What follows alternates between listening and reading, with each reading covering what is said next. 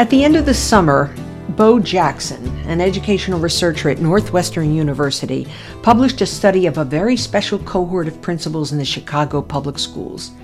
Principals who had been given substantially more autonomy to make decisions for their schools, teachers, and students than the other CPS principals.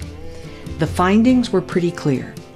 Giving quality principals and principals of schools with distinctive needs more autonomy led to higher test scores and increased principal retention.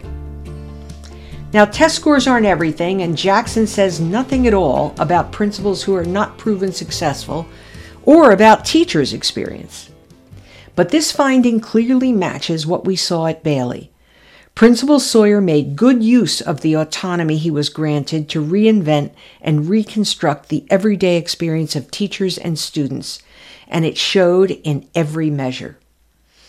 Today, Bailey Principal Christian Sawyer is a director of schools in Denver, where the school board is attempting to limit principals' autonomy, despite research in Denver that recommends the opposite.